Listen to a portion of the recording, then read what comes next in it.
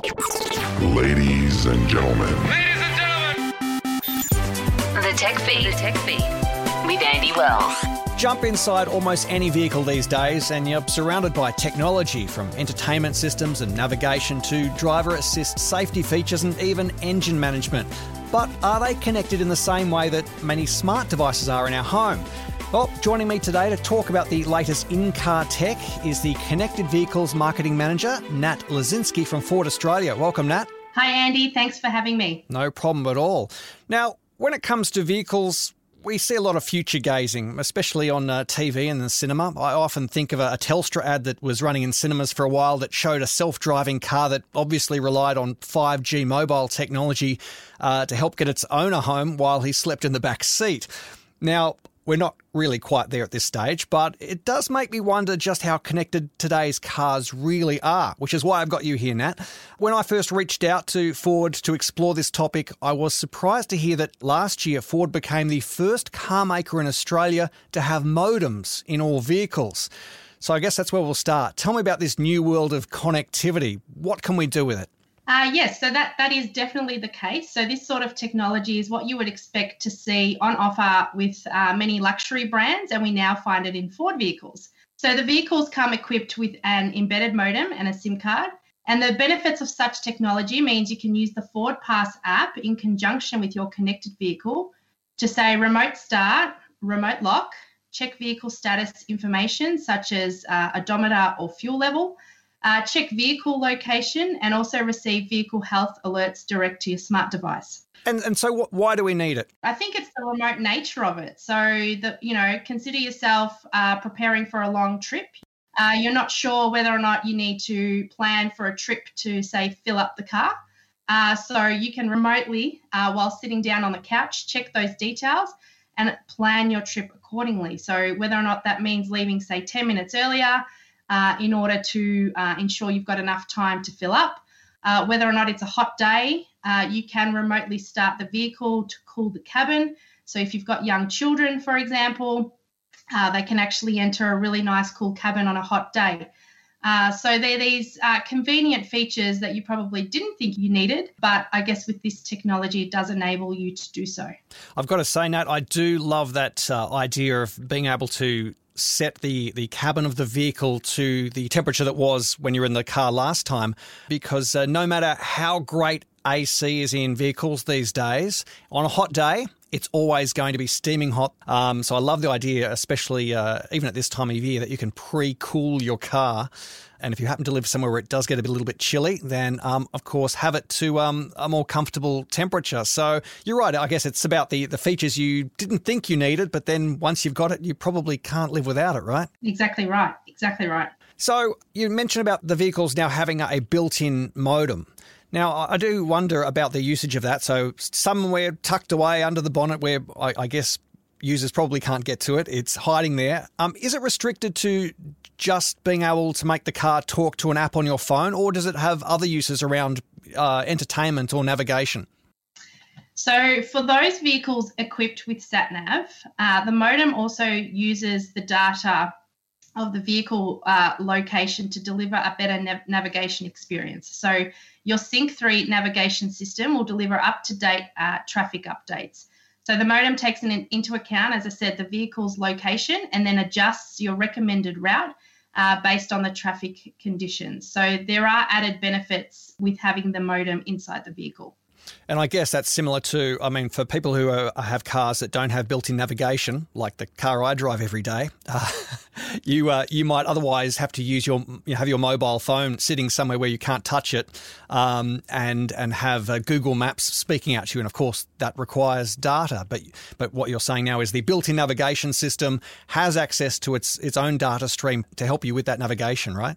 Correct. And then it also frees up your device. So again, if I do use having the kids example, it does free up your device to say use it for other purposes. So whether or not it's streaming music, whether or not it's entertaining the kids, it does free up the device given that your sat nav is using the modem inside the vehicle. Now, we touched on the pre-warming or cooling of the car, which is a great feature. One thing I did notice when I got into the Ford Pass app and checked out the information I could see about the vehicle, you mentioned checking the how much fuel is in the vehicle, that sort of thing. I was actually very surprised to see that my tyre pressure gauges came up there as well. Yes, it does. So if your vehicle is fitted with a tyre pressure monitoring system, that information would be fed back into the Ford Pass app. So again, it acts as whether or not it's a preventative measure. If you do see an issue, it would pop up on even via an alert on the Ford Pass app, and it obviously alerts you to take action if you do have an issue with your tyres. Okay, now I'm picking up in your language. I'm hearing a bit of if your vehicle has this, or if your vehicle has that. So I've got to ask, so do the connected functions vary between different Ford vehicles and models? For example, say the different variations on the Ford Puma that I'm driving around this week, or maybe if I'm driving a Ranger or an Escape? So above all, embedded modems are fitted into all Ford vehicles. So if you're buying a base model or considering a high series, all vehicles will come fitted with an embedded modem. So it doesn't matter if you're in a Ranger, for example, if you're looking at a base model from an XL or XLS, right through to a Ranger or a Raptor, they will all come with an embedded modem. Some of the features or the options that you see in the Ford Pass app will be directly linked to the features that may be available in a vehicle. So we have talked about tyre pressure monitoring system as an example. If there is one not fitted to the vehicle, you won't be able to see that information, for example, in the app. Now, of course, all this relates back to the car being able to communicate through to the Ford Pass app. Does access to the Ford Pass app come at any extra cost? No, it is completely free of charge for the customer. Okay, which probably explains why you wouldn't want people to be able to tap into the data on that and use it for music or movies or anything like that in the car, right? That's right. It's completely separate. And is there, and you probably don't want to talk about too much future stuff, but is there any sort of a bit of a wish list or a to-do list in terms of other connected features? Without going into details, I think what we can say is what we have launched to date is a new platform, and connectivity brings a whole host of new opportunities for our owners in the future. So how I see the future is evolving to what, say, some of the big retailers do today via their apps in an effort to drive customer engagement and loyalty. Well, let's chat about some of the other in-car tech, though. Now, as I mentioned, my car is substantially older than the Ford Puma that I'm driving around at the moment, so it's not very high-tech at all. So bring me up to speed. What do we find in Ford vehicles now that's helping drivers stay safe on the road? So something you may have witnessed, in your drive with the Puma is the various warnings that come about whilst you're driving. Yeah. So every Puma model includes the autonomous emergency braking with pedestrian detection. So the monitor's always scanning ahead, and then the system alerts you of any potential collisions and applies the brakes if an unexpected danger appears in front of the car. So I think that's actually a really a preventative measure for pedestrians and I guess the driver themselves to avoid an accident. Okay. The other thing is adaptive cruise control. So something that I've become accustomed to is just setting your cruise speed. So if you're going on a long drive, you basically set the speed, and the Puma, for example, will use the radar monitor to monitor the traffic ahead and adjust the speed based on what's ahead. So it's kind of an improvement on your standard cruise control experience. An active park assist, if you're looking for a park on a busy road, there's nothing worse than trying to park and you've got everyone watching you. You can basically press a button, it locates the park for you, and the vehicle will park itself using the sensors around the vehicle, monitoring behind and what's ahead of you. And in amongst all of that, and I think that works with the adaptive cruise control, is the lane guidance system as well? That's right. Yep. So there's sensors on the screen within the instrument cluster.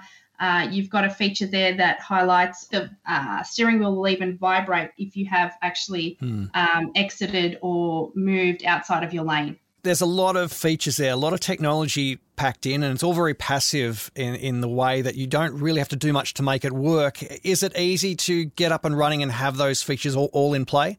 Absolutely. And I think you're probably, if you're coming in out of an older vehicle, you probably don't appreciate the amount of technology that these vehicles do have until you do step into one. So I always get pleasantly surprised that the vehicle is monitoring what I'm doing and warning me that, there could be a potential collision ahead through the sensors that are equipped in the vehicle. Absolutely, and I can certainly appreciate it having just stepped out of a car that's circa 2003. It'd be a very different experience, yes. Now, so for people weighing up their options at the moment, maybe looking at a new car, what do you feel are the must-have features in terms of both connectivity and in-car tech that Ford's put forward? So for me, I think it's the ability. We rely on our smartphones so heavily these days. So for me, the ease of having to, for example, enter a vehicle and, being able to pair it easily so that I can access and do what I can while on the run. So, for example, I personally use Android Auto. Yep. So I plug in and I can, hands-free, basically use my Google Assistant, which is a really enhanced experience. So I think from a connectivity experience, I think that's a must, and I think that's what our customers expect. I think what we have launched with FordPass, there's a lot of novel and exciting, I call them surprise and delight features.